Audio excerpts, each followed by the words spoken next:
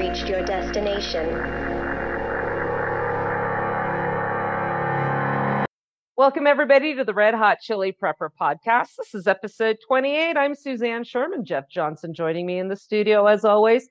Today, we're going to talk about the special considerations you have to take into account if you're going to grow a garden. And I don't mean an ornamental landscaping, but a functional, productive garden, fruits, vegetables, herbs in your front yard. I came across a question in a homesteading group I'm a member of on social media, and it was intriguing to me. So I think that would make a really good episode. Before we get rolling, you can follow us on Facebook.com/the Red Hot Chili, CHILLY, Chili Prepper. If you want to just search it easily, just go at Utah Prepper. And we do all our lives from Suzanne Sherman's The Wasatch Report radio show. Handle for that is at Cowgirl Esquire. Esquire is shortened, is abbreviated. So Cowgirl ESQ. That also happens to be my Twitter handle for the rare occasions I ever participate on that playground. Also, if you're not listening live and following us on Anchor FM, please, that's how we monetize the show. So if you're listening live here, do us a favor, play the show on Anchor at some point, and that's how we get monetized. It really helps. Tell your friends, rate the app, rate the show, drive some traffic our way. SuzanneCSherman.com is my website, and you can read my published articles there, as well as blogs that I've done specifically for that page. Those cover both preparedness and some constitutional and historical perspective and some current events. You can also donate and help us out directly on that page. There's a donate button on the homepage. If you just want to acquire some of the reading materials we have on the suggested reading page, go to suggested reading, and I have Amazon affiliate links for a really nice assortment of books, both related to proper role of government, the law, as well as preparedness, disaster preparedness. So check that out there. Get what you want. Doesn't cost you anything extra, and it helps us out. Speaking of reading materials, I had a meeting with my partners over in Europe about the Lost Frontier Handbook. And right now it is presently available as an ebook format, but we're looking at about mid-March for the printed copy to come out. So if you have or want to order the ebook now, there's a good chance to get some information on some gardening. If you're planning on some gardening and want some advice, get the ebook now, and then all you have to do is pay for shipping. When the printed version comes out, expect a chapter on chickens. No homestead would be complete without backyard birds. So do check out the Lost Frontier Handbook at thelostfrontierhandbook.com. Learn the ways of the pioneers. It is your ultimate guide to self-reliance. How are you today, Jeff? Glad we could do this. I'm doing well, thank you. I always look forward to getting together with you and doing a show, especially if we're talking about prepping. I do too, and I love when people show up and hang out with us a little bit, and we always like the feedback that we get. So if you are listening, give us a shout, say hi, just type something in the comments section, and it's, like I said, it encourages us, and it's just nice to see everybody and to know who's there. So Jeff, a couple days ago, I saw a query in a group I'm in, Utah Backyard Homesteading, and the question was, I would like to grow vegetables in my front yard, but I'm afraid I'm going to upset my neighbors. Any suggestion? My first suggestion was, let me paraphrase, who cares what the neighbors think?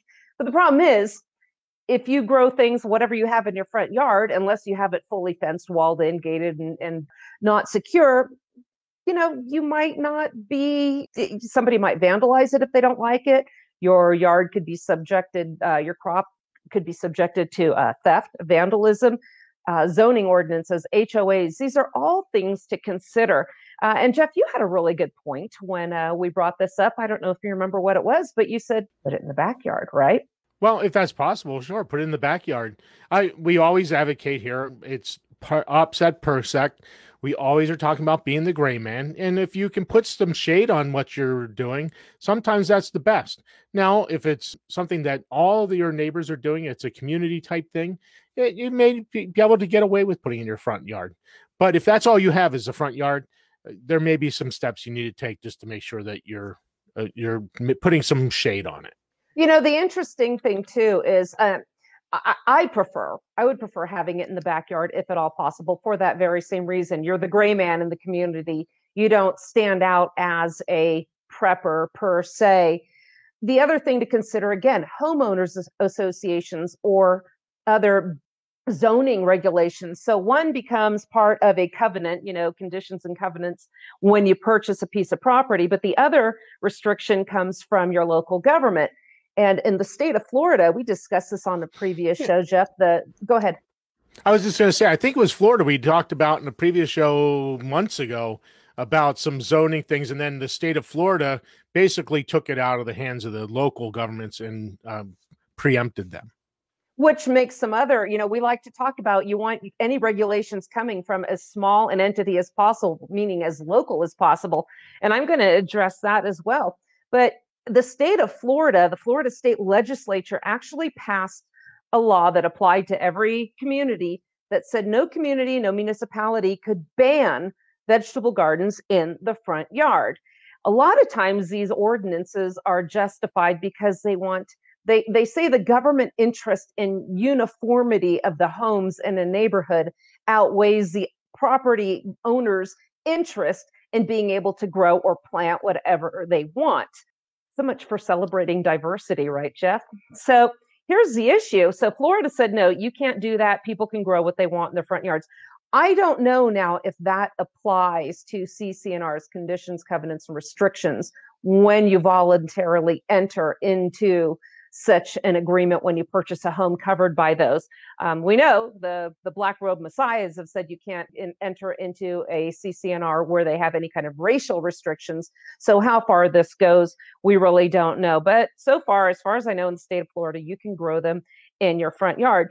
And when you had just mentioned, Jeff, too, it's better to grow your vegetables in the backyard.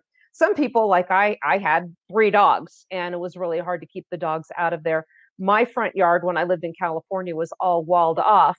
And within that area, I got some chain link fence and then fenced off my garden to keep my dogs out of there. So you kind of have to work with what you have. Mine wasn't really out in front of the house. It was more on the side. But some people might not like having vegetable gardens. They want people to have rose bushes or something that they find acceptable.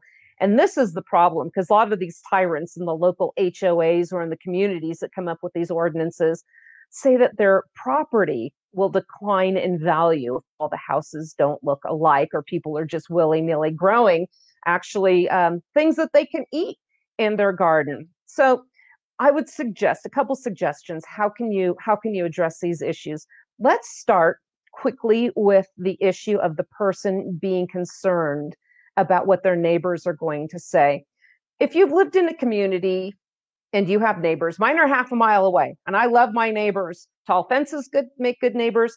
Also, distance makes good neighbors. Even if I didn't have distance, I would still get along with mine. Get along with your neighbors. Try and have a harmonious relationship with them and get them interested in what you are doing. Maybe show some interest in their gardening. Oh, hey, I really like how you keep your lawn, or tell me a little bit about that tree, and build a relationship based on that. From there, you can enter into the topic. Hey, you know what? Do you grow any vegetables at all? Yeah, I do in the back. Hey, my backyard really isn't optimal for that, son. I've got a lot of shade trees, and one of us likes them, one of us doesn't.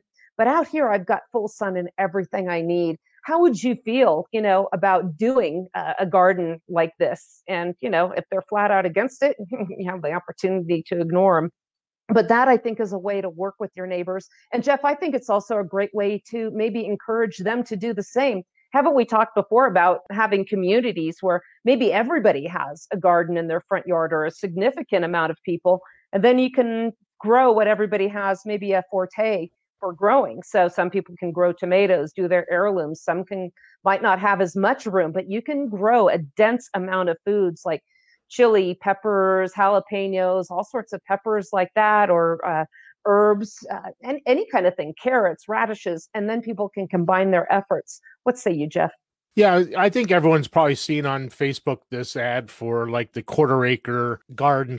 There is ways to do it, and I think you're right. I think if you just speak to your neighbors, you could probably smooth over a lot of the problems. But sometimes you may not be able to. Sometimes you may just have to put a fence up again and just do whatever you can just to put shade on what you're doing.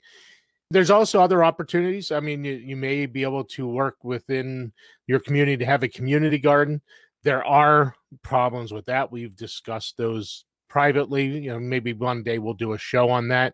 But, if you're unable to do it because of different problems with your neighbors, maybe there's a spot in your community that you can get together and do a large garden as a group and produce more. But there's just, you have to look for the your opportunities, and you have to try to mitigate your challenges. That's really what prepping is all about. Yeah, absolutely. Phil has a really good comment.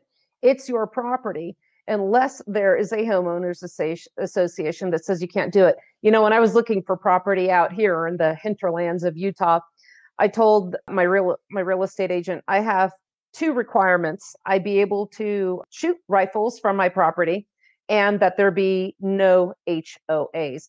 And they really try to sell this. Well, it's just, no, it's not just, it's never, it's just, because it's going to go from, well, it's just for plowing, to maybe what kind of animals you can have, maybe restrictions on backyard birds. So I said, I'm not going to put up with any of that. I've got no zoning issues. So if you are looking for a piece of property, that is absolutely something that you should consider if you want to have a viable homestead.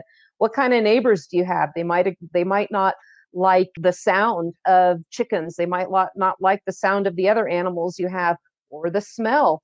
And a lot of adult animal activity also happens on your front lawn too, when your animals do what animals will do. So a lot of education for the little ones as well. But getting back to the neighbor, if they really do find this disagreeable, you do run the risk of theft. You run the risk of vandalism. You run the risk of them just being rotten and maybe trying to report you if they feel like it's been an issue. So these are things, try to smooth over with them so that's not a big issue. The bottom line is, if you already are living where you are and have been for some time, you should already have a feel for how your neighbors. We're going to take a quick break for our friends at Anchor FM, and then get rolling on some other considerations for having a vegetable garden in your front yard. We'll be right back. Welcome back, everybody, to the Red Hot Chili Prepper Podcast. And today we're talking about special considerations of having a vegetable garden in your front lawn.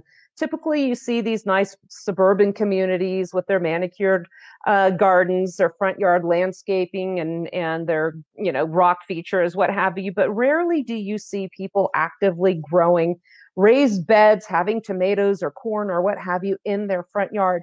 Why that is, I don't know. To me, producing productive garden with plenty of fruit and ways to sustain yourself, your family, and your friends, to me, is prettier than rose bushes and other kind of ornamental flowers. Plus, there might come a time when you really do appreciate it. In the first segment, we talked about special considerations if your neighbors disapproved, issues possibly with zoning ordinances.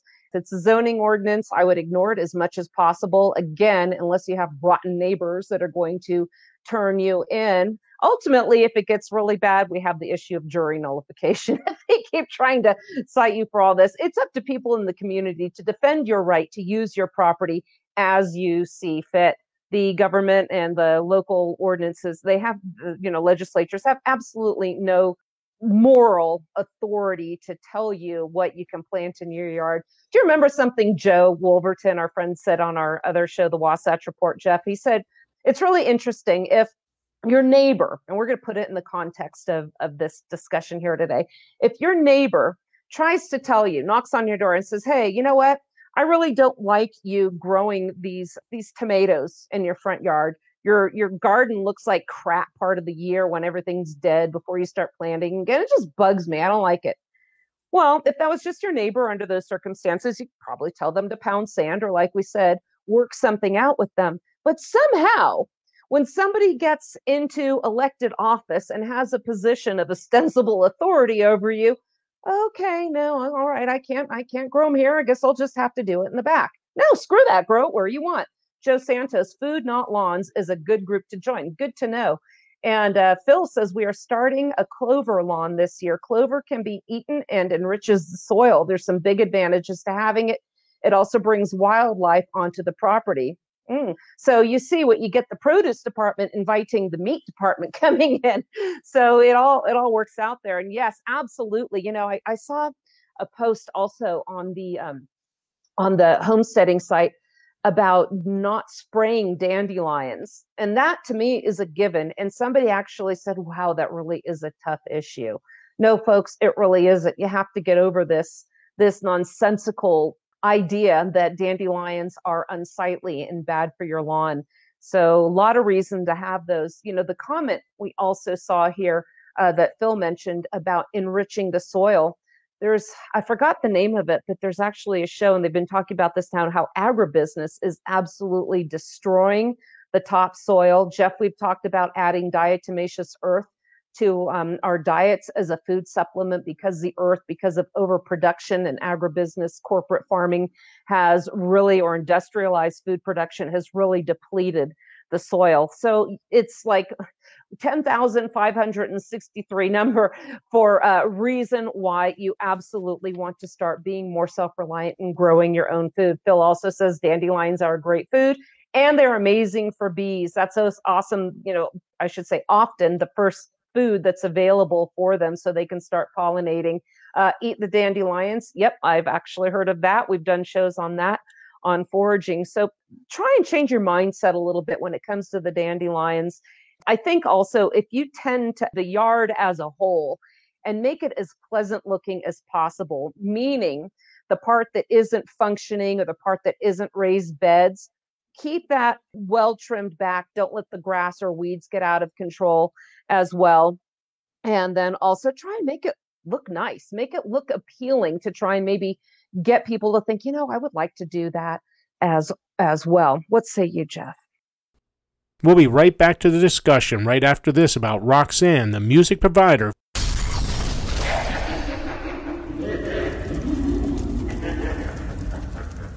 Music for this program has been brought to you by Roxanne, courtesy of Rat Pack Records. Radio Silence is the album and is available on Amazon, iTunes, Google Play, Spotify, ratpackrecordsamerica.com, and roxanneband.com.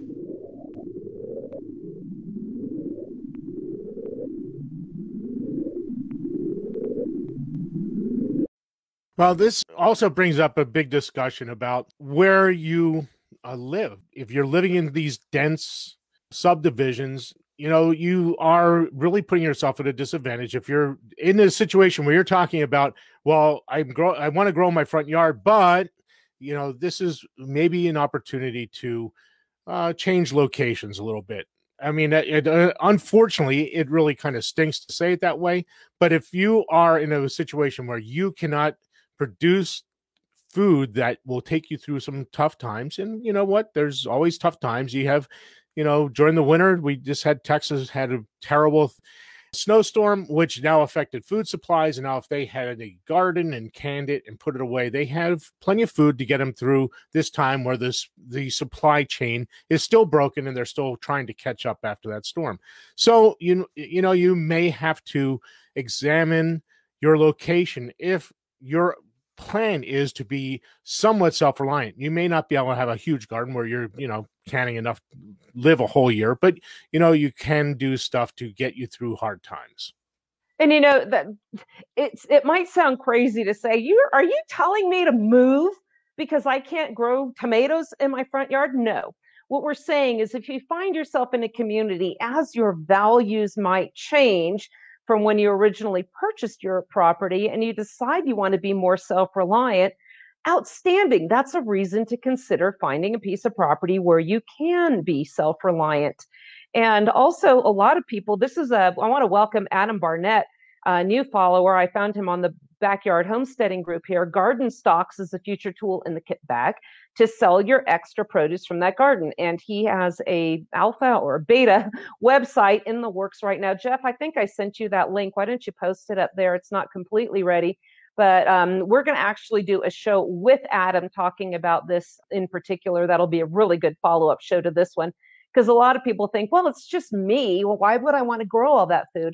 You can preserve it. We've talked about canning, pressure canning, hot water bath canning. You can trade with your neighbors, get them involved. It's a great goodwill, commodity. If somebody, especially if your neighbor does you a favor, helps you out, just bring them some nice tomatoes, something like that, or something that you make with them. So, I'm just a huge proponent. I think I think these gardens and community gardens, I prefer where everybody has their own and then they can share and trade with people. Again, some might be better set up to grow certain types of vegetables or fruits or herbs. And then everybody can say, well, we'll trade with another, we'll trade with you if you have that, because I'm not really very good at that one. Phil says everyone can grow tomatoes on the front porch in a planter.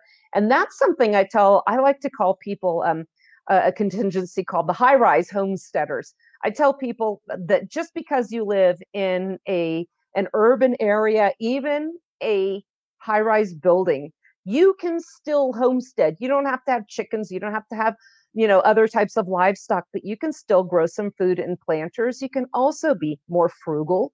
You can repurpose a lot of food rather than throwing it away. So we're tying a lot of this in. The reason I don't like community gardens, Jeff, and I was thinking a little bit of history here, is that didn't work out very well for our forefathers out in New England. I don't like to refer to those damn Yankees as our forefathers, but I digress. But the problem is that this is the thing. Everybody was going to share the fruits, no pun intended, of their labor from this community garden. Well, what happens when everybody supposedly combines their efforts? What sounds familiar? From their abilities to their with needs. That sound familiar? It didn't work. People were slacking off. Why should I work when somebody else is going to do it? Once these people were granted their property rights and self-ownership of their production and their means of production, guess what? They started thriving, but that's not taught to you in the school systems. Yeah, so they tried to combine their efforts, and what happens is then you get some people that say, well, I'm more suited to doing something else because of whatever. And so things just didn't get done. And a bunch of them nearly starved to death that winter. If it hadn't been for the indigenous people, they wouldn't have survived that winter. There are some downfalls to community gardens. There are circumstances where you can make them work. I mean, it's not a hard and fast rule that they're not going to work, but it would probably better be in a community where you have a very small group where you're going to get the work out of this smaller group and not have it so large that you just get people that are just flybys that are waiting for the produce to come by. And that's about it. So there's pros and cons to everything. There's pros and cons to having your front yard garden. That's why we discuss these things. Well, and again, like you said, you also want to be the gray man and not stand out as the prepper in the community that can cause undue attention.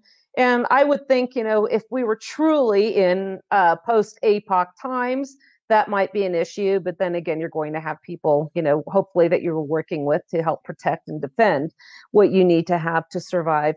But I think some of the considerations are, again, this brings people together in the community. And the more people that are prepared, especially again within your neighborhood, the less vulnerable you're going to be when we have these types of situations like the people have experienced in Texas with, they had an interruption in the food supply. We're going to take a quick break for our friends over at Anchor FM. We'll be right back.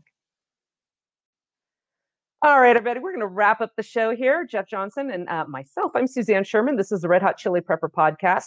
We've been talking about special considerations for having a vegetable garden in your front lawn. First of all, we know a lot of people are subject to zoning ordinances, HOAs. Also, you have issues with, there are a lot of rude people that let their dogs do what they also want to do on your front lawn, and that can also impact the quality and the safety of consuming food that you grow on your own. So if you have a situation like that, you can always put a small fence up and keep animals and rude neighbors at bay as well. Phil's also mentioning during World War I and II, victory gardens saved millions of lives. I don't think we can overstate the importance of people growing their own food. I mean, Jeff, this is just historically, it's been proven historically. And we're also seeing what happens when the supply chain gets disrupted. In Texas, people were waiting, 1,000 people waiting outside to get into a grocery store. Not only did they have undersupply, too many people needing food at once, but then you had these ridiculous COVID requirements. Only a certain amount of people could get in the store at once. So Yeah, I just want to address just one little part of this, and I totally agree with you, Phil, that the Victory Gardens are great things. The only thing I wanted to say is you can store the seeds, and that's also great information. But try to grow some gardens before you need to grow a garden to survive. So if things you think in the future, and we all look at the future and say, well, things may not be as good as they were in the past coming up in the next few years, start a garden this year and grow it. See what works, see what doesn't work. Get some experience doing it. Don't wait until it's life and death. You have to have the garden to survive to start growing it. Do a little trial and error now and find out how to do it, and get some neighbors to help give you some advice, that some people that may do it all the time. You know what? And if you have a large area of land, see if some neighbors want to get together with you and plant a large garden on, maybe if you have an acre to spare that might be too much for you, get a few. It's not quite the same as a community garden because you're still in control of it, and that's a good way. But Jeff, I have to just get back to the point you made, how that was an outstanding point. Do this before you need to. I've been doing this at this particular property and climate with all the challenges for, I think, about 6 years now, and I'm still learning. I planted some saplings, some fruit trees last fall. We'll see how they are doing also. And again, but learning this before you need it. I would hate to have a collapse or some sort of disruption where I needed to get food.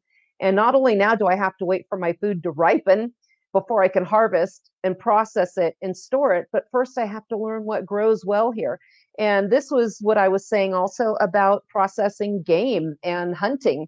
I started hunting out here when there was no shortage of meat, but I thought, you know what? I really want to learn how to field dress this deer or elk and how to process it myself, how to store it long term, be it freezing, dehydrating, freeze drying if you're lucky enough to have one of those, pressure canning. You don't want to learn this stuff when you are under duress and under the pressure of a hungry family, collapse. You might lose your home. You've got social unrest.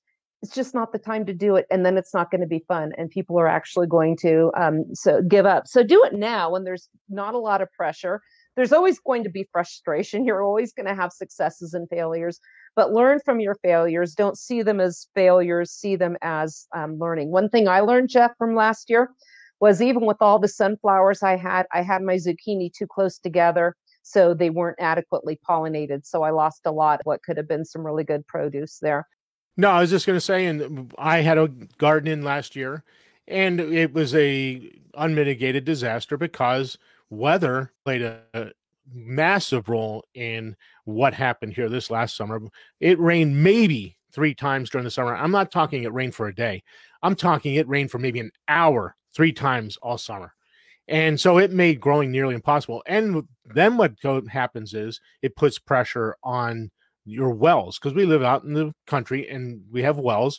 And so what happens is, as the water table starts to drop, you really then are stuck. You can't water from your well because now you're worried about running a dry well, and then you're really in trouble. Practice now, get stuff set up, and then, hope for the best, because even Mother Nature will take a toll on what you're trying to do. Yeah. Greg is saying he worries about pollination also. He doesn't see bees around his place anymore. And that is a legitimate concern. In fact, we are going to be doing a show on bees. I have a gal that is supposed to come out here in March and put some beehives on the property. This backyard homesteading group has just been a wealth of information and some great resources. She was actually looking for a place to put her hives. And I said, oh, I think I have a place you're going to like. And Phil has some of his own hives for that reason. I don't think there's anything Phil doesn't do. This guy's amazing. For those of you that are wondering, Phil is the one that was on our episode with his goshawk, Fierce.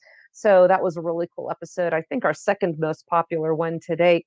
Anyway, again, special considerations if you're looking for property, HOAs, look at the zoning restrictions where you are, unless you are in Florida, where the state has preempted local decision making in that process. Jeff, I just want to address that really, really quickly. We always advocate that any kind of regulations or laws, if you have to have them at all, should come from as close to you as possible in your community. But you know what? Who are the types of people that run for these community positions? your little town council, your mayor, the idiots like we have here in the Summit County Sandinistas think that they can control everything you do. These are the people that are saying, well, we don't want our property values to go down. And that's the problem. They are not concerned at all when it comes to sustenance, to self-reliance, wholesome food choices for your family and your community, disaster preparedness, long-term sustainability and survival skills, not concerned about what we mentioned earlier, the degradation of topsoil and the lack of nutrients in the corporate raised foods. So these are all benefits. And this is all stuff that you can tell people, going back now to where we started, what you can tell people in your community. If you're interested in doing a garden, maybe just get out there and start doing some work. And when people are talking to you, just raise up the issue. And again, you want it to look nice. I mean, I shouldn't say that because my raised beds right now are an absolute train wreck. Half the fences came down and they're covered with snow, but I don't have neighbors. So that's, I have that going for me. But I hope you found this informative. This was something we'd wanted to get to for a while. And I really enjoyed doing this and seeing everybody. Jeff, did you have anything to say before we close up? Yeah, I was just going to say, if you are listening and there is a subject that relates to preparedness, excuse me, let's just get right to the point. It's preparedness. It's not so much prepping. That's kind of negative, but preparedness, being ready for whatever happens, storms in the South, earthquakes in California, tornadoes in Oklahoma. I mean, we live in an area where there's stuff happens. So you have to have a preparedness mindset. So if there's something that you particularly want us to talk about, bring it up. Yeah, absolutely. I'm sure we'll work it into a show. And Greg even says before we go that he works. He doesn't have time for bees. I think that's a shot across the bow at me, but we still love Greg. But here's the thing: I don't have the knowledge when it comes to bees myself, which is why it was so cool that I found somebody that does have a plethora of hives and needs a place to put them as well. And before even I did that, plant flowers that will attract bees. There are a lot of flowers that you can plant that are no to low maintenance that the bees absolutely love. Sunflowers, just all types of flowers you can put there. Fruit trees are great things to have in your front yard, also because they bloom and they're so beautiful in the springtime. So a lot of options for that. If you have some gardens in your front yard, send us some pictures. And I think maybe I'll make a blog of this and show us your stuff. Everybody, I want to thank you for joining us today. I'm Suzanne Sherman. On behalf of myself and Jeff Johnson, this has been the Red Hot Chili Pepper Podcast. Thank you for listening.